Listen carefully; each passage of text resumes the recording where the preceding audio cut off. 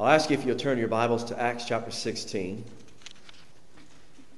And our verses for today will be what is considered the conversion of Lydia, but there is a point in this particular narrative I want to zero around for just a moment. The title of today's sermon, if I had to ascribe a title to it, would be The Proper Place of Prayer. Acts chapter 16. We'll look at verses 11 through 15 today. But before we get into the reading of this selection of Scripture, I want to start off today's message with a story, a true story. The names and the places will be withheld for obvious reasons, personal privacy of this individual. But there's a young pastor who I know who is often awakened in the late hours of the night with burden and concern, almost to the point of crippling. This young man has said that he is concerned with the state of his church. He is concerned with the wayward members. He is concerned with the spiritual vitality and growth, or the lack thereof. He's concerned with the members under his care. He is stricken with his own ineffectiveness and his own failures.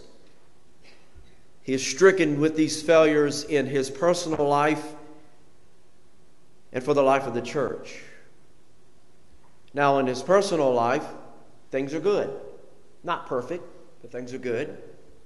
Which I think relates to everybody in here, even myself. He knows that these burdens are not a way of a depression. They are not depression. They are not some type of self-loathing. They're not, he has said that this is not a place of burnout. He doesn't see any of these things, depression, burnout, or any of that. But he simply carries a burden for his church family because he has grown to love his church family. And a pastor or a leader who does not and has not grown to love his church family probably needs to call it quits. So he's burdened with his church family because he loves his family and is sometimes at a loss over what to do. He has said he is laid there at nighttime, and as he wakes up, he'll turn the television on and will read the captions at the bottom of the TV to fall asleep because his mind drifts. His mind gets carried away with these burdens and this overwhelming burden and guilt. You know, I had lunch with a pastor friend of mine. I consider him a friend not long ago, and he said, "Larry, I have no friends. I don't have any hobbies." And I can say, honestly, as a pastor here, I've got lots of people who I consider my friends. And I praise the Lord for that. But there are some folks who feel as if they are out on an island and they have nowhere to go, they have nothing to do, and they feel isolated in their ministry. I praise the Lord that I have friends and people that I can turn to. But back to this young man, this young pastor, he recalls one Sunday morning, this interaction that he had with a deacon. And it was on the way out, and it wasn't anything overly dramatic. Okay, it wasn't anything like some drama in the church or anything like that, but something had happened, some words here or there. And he said to the pastor, he said, "I don't know how you deal with all of this. It seems as if it rolls right off of you." And the reality is, for the pastor, it is not like the issues of the church roll right off as much as it is he tries not to think of them because they are the crushing burden that they press upon him. And so there is a lesson for the young pastor. There is a lesson for those in ministry. There is a lesson for those who are involved in ministry. It is a lesson for us, for all of us this morning. And the lesson is this. And I think this song helps us in a way. As the words to the song that we just sang a little earlier, The words to this song that we sang is, "What a friend we have in Jesus." As simplistic as this message is the answer that we seek. In the second line, in the second verse of "What a friend we have in Jesus," the verse says, "Have we trials and temptations? Is there trouble anywhere?" Is there? Yeah, absolutely. We should never be discouraged. Take it to the Lord in prayer. Can we find a friend so faithful who will all our sorrows share? Jesus knows our every weakness. Finish it, church. Take it to the Lord in prayer. So prayer is the topic or the theme for the sermon today. This is the message that the young pastor needs to hear. This is the message that the pastor who is struggling needs to hear, who is without a friend. But we have a friend in Jesus. It is the one who is seeking something from the Lord, the one who has come here today, who is hungry to know more about who Jesus is, the one who has come today, who is burdened with cares and concerns. Take it to the Lord in prayer. As simple as that message is, it is powerful. So as you can imagine, that is the topic or the theme for the sermon today. In particular, where is the proper place of prayer? Where is the proper place of prayer, both physically? Where do we drop to our knees? And spiritually? What is the position of our heart when we go before the Lord? There's two aspects I want to conquer today in the sermon, if you will, using that verbiage, to address the physicality of prayer and the spirituality of prayer, both together. So as your Bibles have been turned, hopefully, to Acts chapter 16, I'll ask you if you'll stand for the reading of God's Word.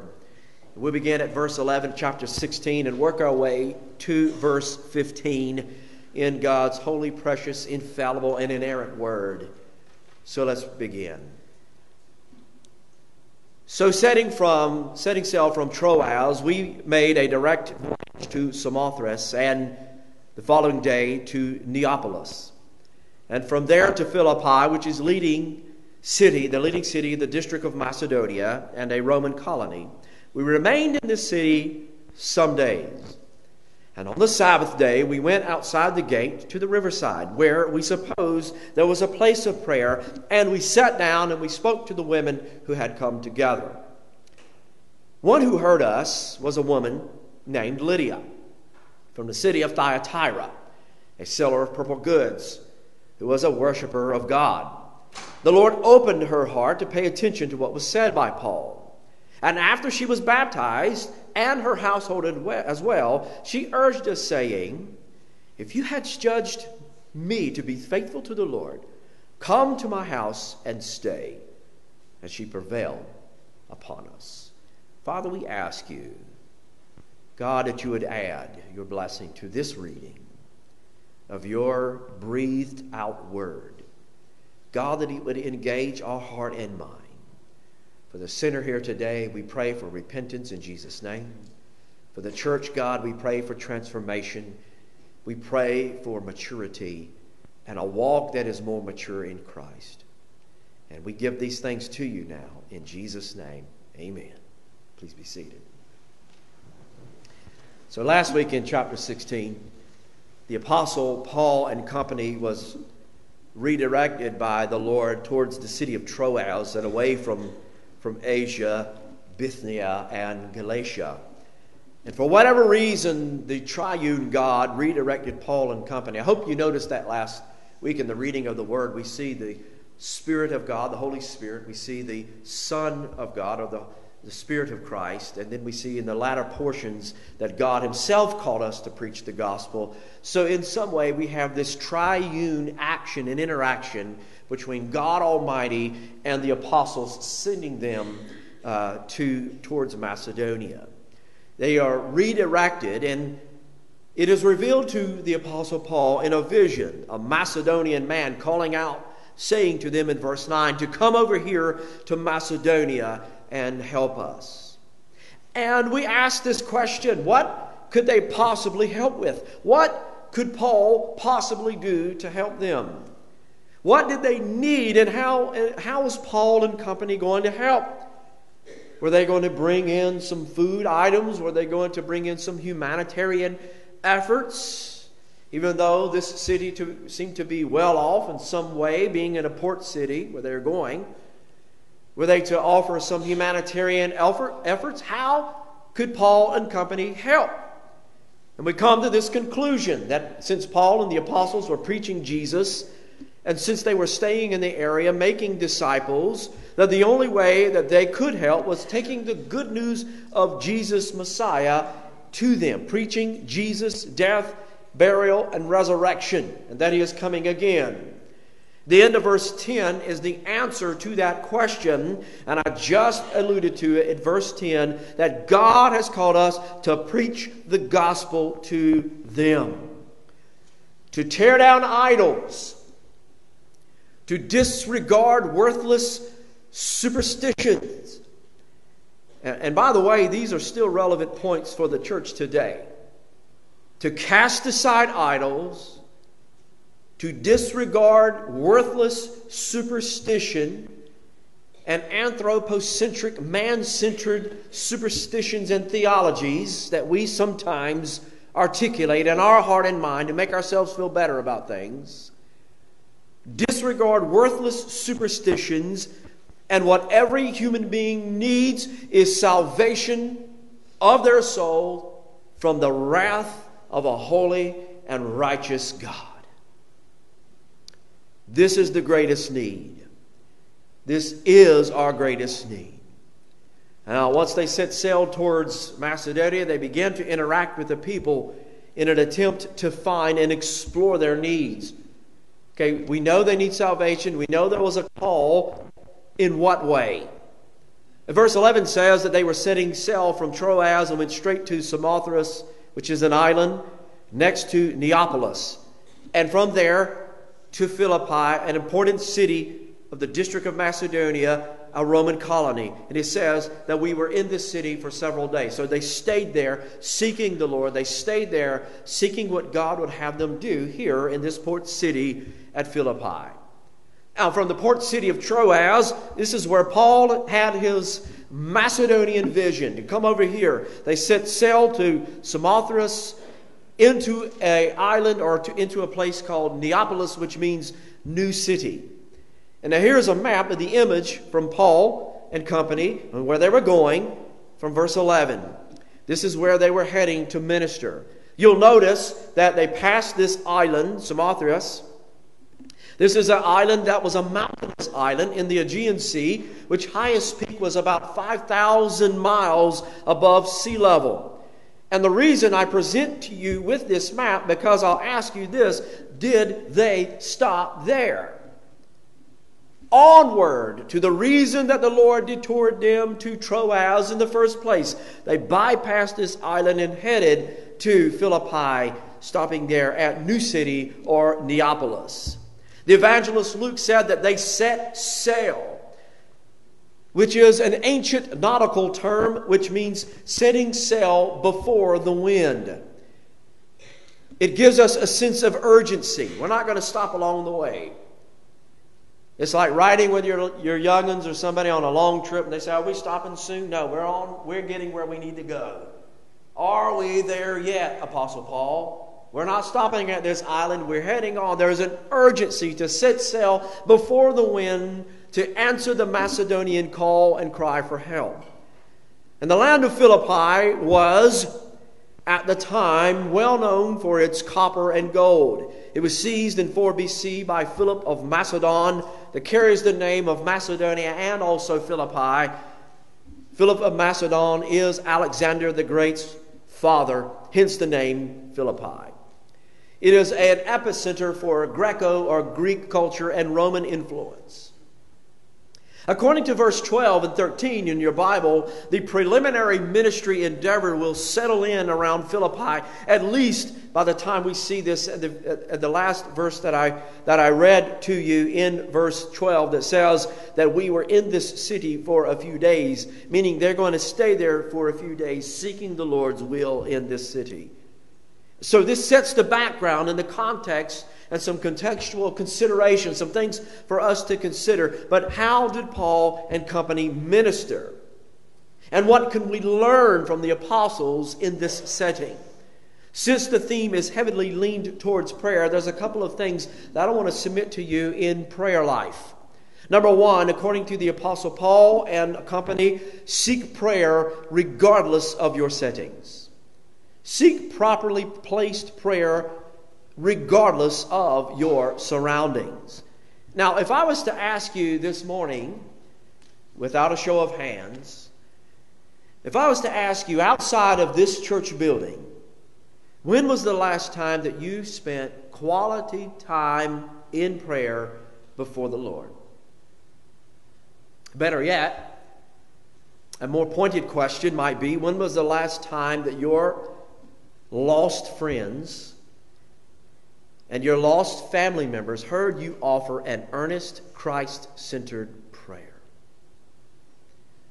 Now, reflecting from the message from today, where is the properly placed time of prayer? Where is the prayer? I'm going to have to yell at that one until we get booted back up. But where is the proper place of prayer?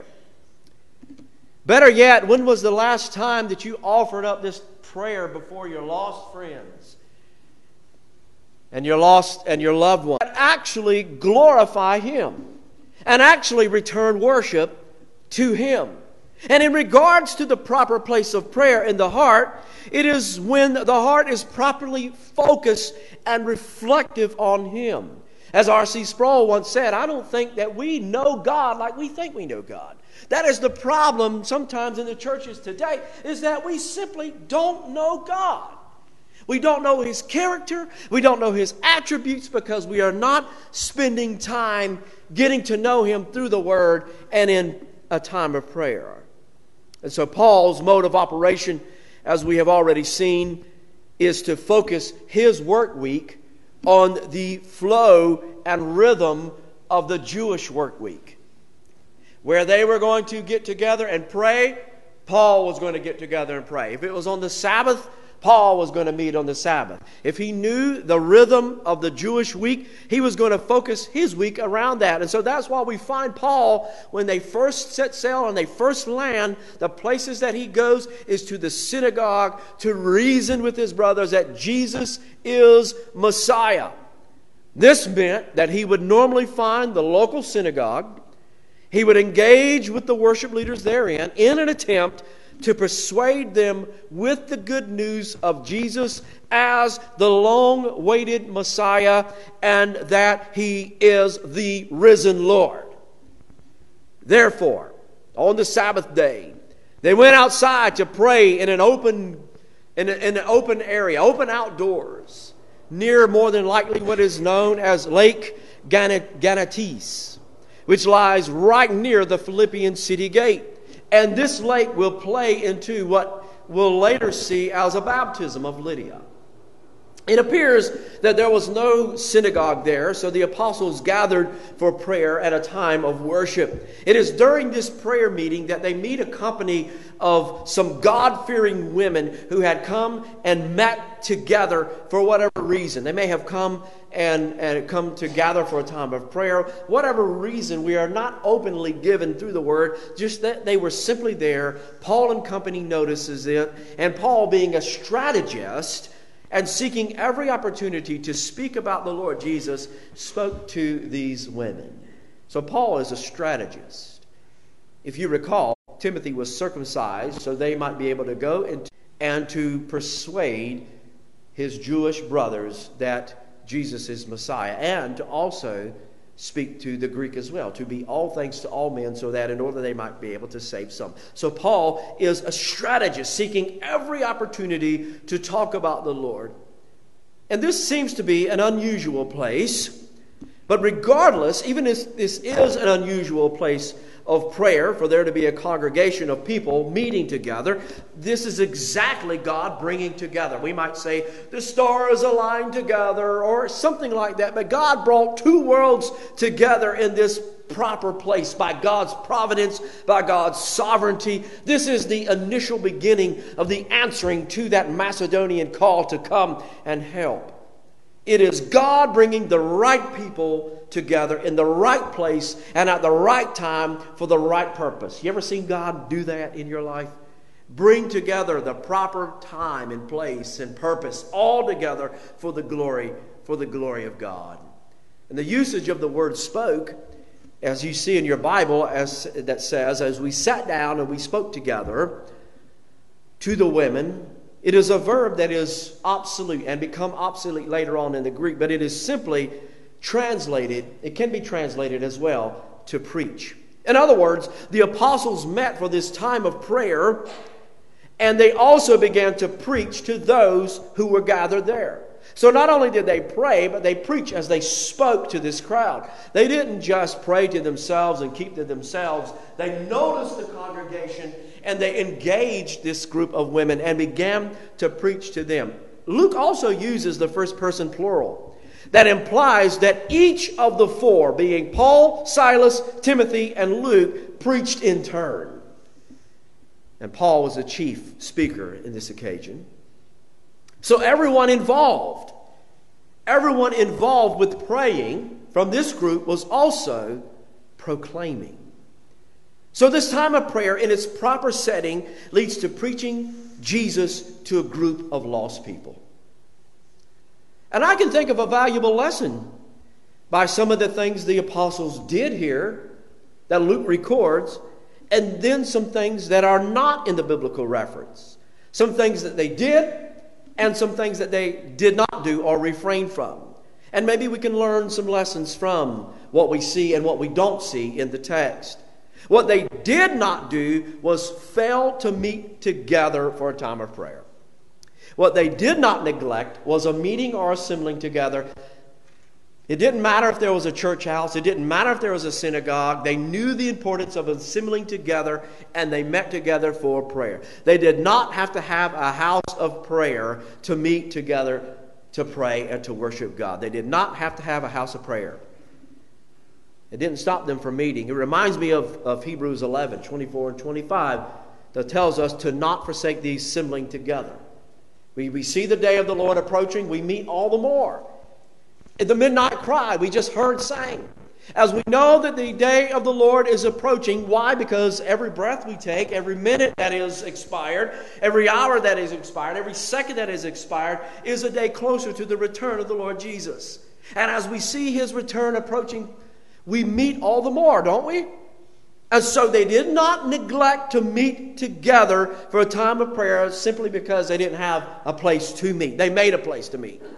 They did not have to wait for someone in the group to lead or to open up with a time of prayer to lead it. They took charge. This speaks to our privilege that we have as children of Christ to approach the throne of grace in confidence. We don't have to have a pope. You don't have to have a pastor to lead in prayer. You can do it.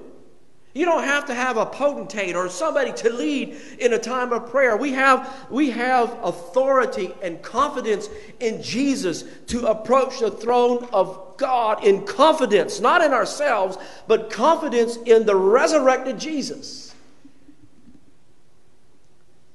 If Jesus gave His life as a ransom, and He has, then I think that is something worth talking about.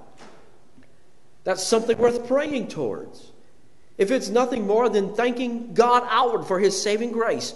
God, thank You for saving me. In the presence of our lost friends, in the presence of our lost family members, in the presence of our co-workers or wherever it might be, thank God for His saving grace. Nothing more than that. You will notice that they did not need $1 million facility before they prayed. I am thankful that we have a church to meet and to pray in. I am thankful that we have a place to meet together. But there are places across the world that do not have this privilege. There are people who are praying, no doubt, right now on a dirt floor, huddled around together, and are praying and approaching the throne of grace through Jesus. They did not have to have a multi-million-dollar facility before they prayed. They did not need a gold embossed altar before they had the right to pray in Jesus' name. You can pray on the ditch bank or you can pray in the bank. You can pray in God's house or your house. Just seek Him. What they did do is they sought a few people who were around them, these women, and right there on the spot, they sought to begin to answer that Macedonian call and to offer them help through the only one who could help, Jesus Messiah. They sought the opportunities to engage in the gospel, and sometimes it is as simple as saying, "Can I pray for you?" I've only had one time that a person turned prayer down. I said, "Can I pray for you?" They said, "No, I'm okay." Come to find out they were Jehovah's Witness. And I said, "Lord, I need to pray." But I've only had a person one time turn me down for prayer. And sometimes it is as simple as that. Can I pray for you? And it opens up gospel opportunities. When was the last time that you asked somebody if they can pray, if you could pray for them? When was the last time? How about a stranger? How about a stranger? When was the last time you asked a stranger, "Hey, can I pray for you? I don't know you." Now, there's not 3,000 people here that were saved like on the day of Pentecost. But these few were obedient, even to the one that we will see here in just a few moments, Lydia. Imagine if every follower of Christ would be obedient to Him. Imagine the joy that we would behold. Imagine what revival we could see. Maybe a great awakening, even. A second great awakening. Imagine that, George Whitefield. The days of George Whitefield and Jonathan Edwards. Imagine the great awakening that happened that, and it could still happen today. But what I think our problem is, we have too much clutter in our life. We have too much junk in our life that clutters our atmosphere. It clutters our landscape. And somewhere along this walk, we need to learn how to get rid of that clutter and spend some time with God in prayer. What joy we can see. What revival. Imagine the current state of the church if we sought every opportunity to pray and we seized that prayer. We seized that time. Every opportunity. God opened the door for this gospel encounter, and He can open those doors today. When we earnestly pray to God, I believe that God opens the heart and mind of people. He begins to work in our own heart, in our own mind. I'm not talking about some spiritual incantation that you throw around like a spell. I'm talking about where God changes the heart and mind and He redirects our worship. We're not just going through some motions of prayer. We're not regurgitating a recited prayer. There's things that is in our heart and mind, what Charles Spurgeon would call the overflow. Preach from the overflow. It's down within you already, so let it pray out. In verse 14 says, "One who heard us was a woman named Lydia from the city of Thyatira. She was a seller of purple goods. She was a worshiper of God. The Bible says the Lord opened her heart to pay attention to what was said by Paul." Now Luke describes this woman by the name of Lydia, who overheard them preaching and praying in unison or together. She's from Thyatira, which was known for dealing in purple goods and dyes for clothing. And by mentioning Thyatira and purple, Luke, the evangelist who wrote Acts, is informing the reader, he is informing the audience that Lydia was a woman of means. She was rich in that culture.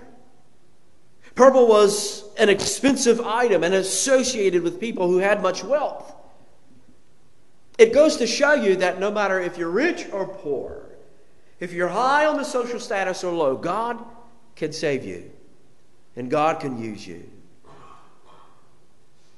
So he mentions that she was also a worshiper of God or a God-fearer, meaning that she may or may not be of Jewish origin. Now, she may or may not be Jewish, but her beliefs lined up with the God of Israel, a follower of the law, the follower of the Torah, the law.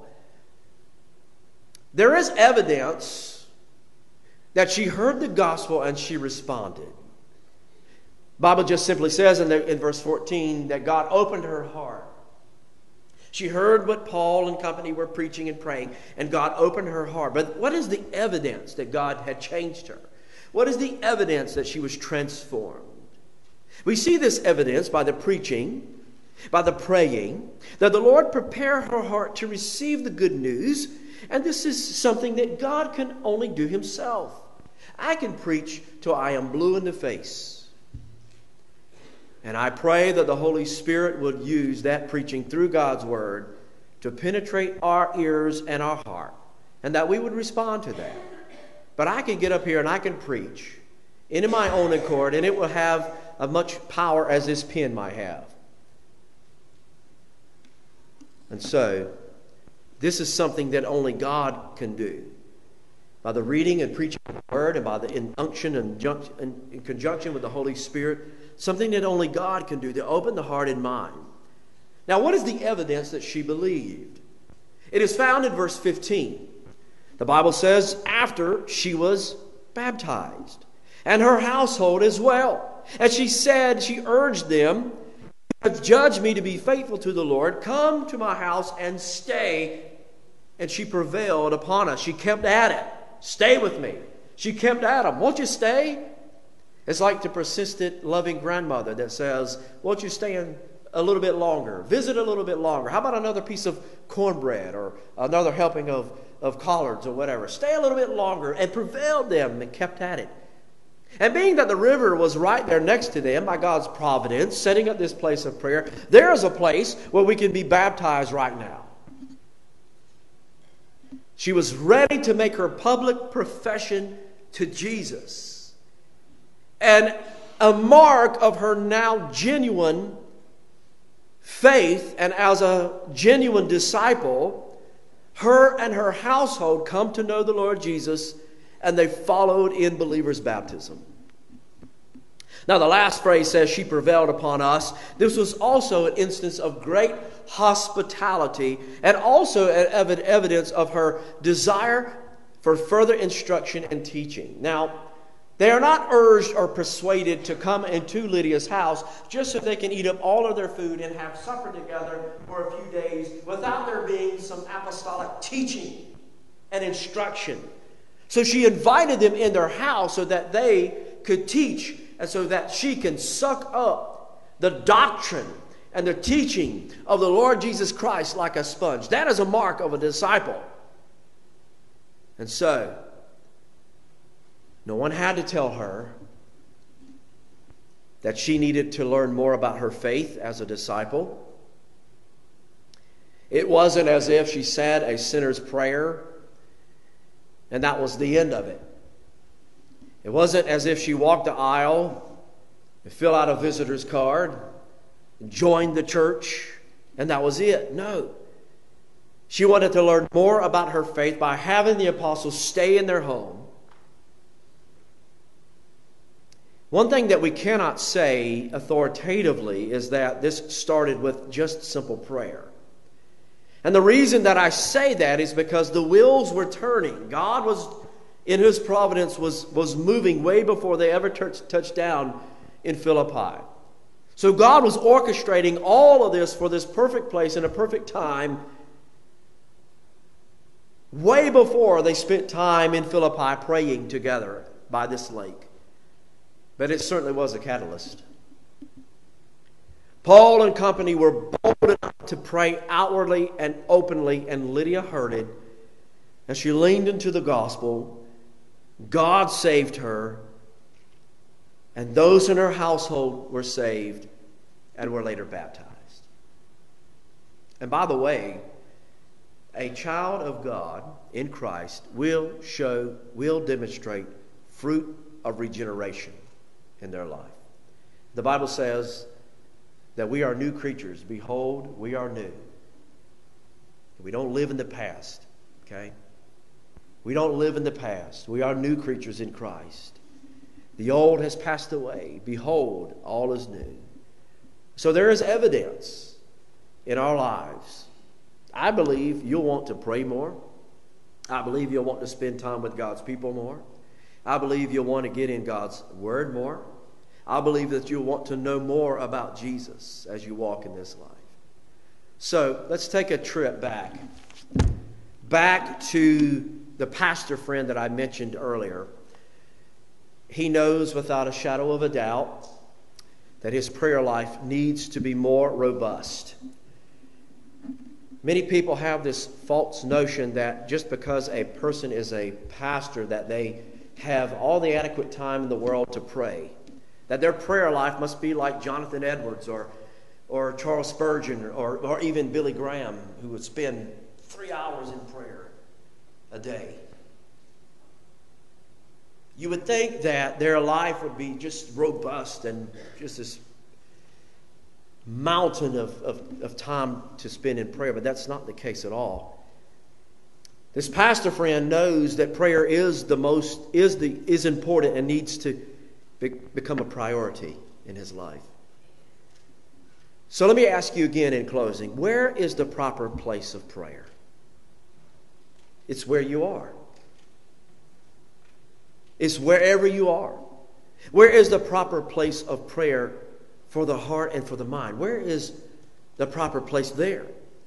It is when we are in tune with the things of God and being at a place of worship and adoration. The proper place of prayer for the heart is, listen, to get self out of the way. To get self out of the way. This is why James states in James 4 verse 3 that you ask and do not receive because you ask wrongly or amiss. You ask for things to spend on your own fleshly desires and your own passions. In other words, you receive not because you ask selfishly. So let me ask you a series of closing questions. You can write them down, but I ask you to simply, if you will, take a mental note.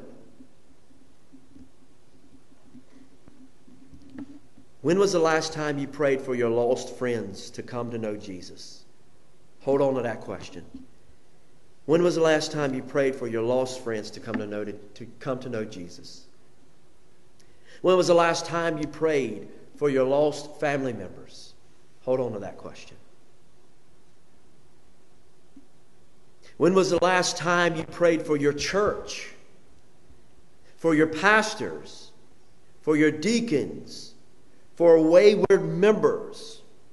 Hold on to that question. When was the last time you prayed for your church, pastor, deacons, and wayward members? Hold on to that. When was the last time you prayed for our worship services? That God would use the songs and the message to speak to us and change us. When was the last time you prayed for our worship services? Better yet, when was the last time you prayed of how God can use you in those worship services? God, how can I be used in this setting today? Not just simply talking about the volume of the instruments, but use me. When was the last time you prayed for your country? And if you're honest, and I hope you have been, you may find that you have prayed more for your country than you have for your church. You have prayed more for your country than you have lost people. So where is the proper place of prayer? It is here, this morning, on this altar. So I ask you those questions and to hold on to those questions, because I'm going to ask you to come join me. I hope that you have saved those questions. I'm going to come in here in just a moment. I'm going to ask if our organ and piano or organ can come and play our invitation, if you will. I just want to spend some time on the altar this morning, praying for those things that I mentioned, praying for lost friends to come to know Jesus, praying for our family members who are lost, praying for our church, our pastors, our deacons, wayward members, praying for our worship services, praying of how God could use you in those services, praying for your country, yes. So where is the proper place of prayer? It is here and now. So if you will, I'm going to come down here in front and I'm going to pray because I need it. I need prayer. Would you join me, church?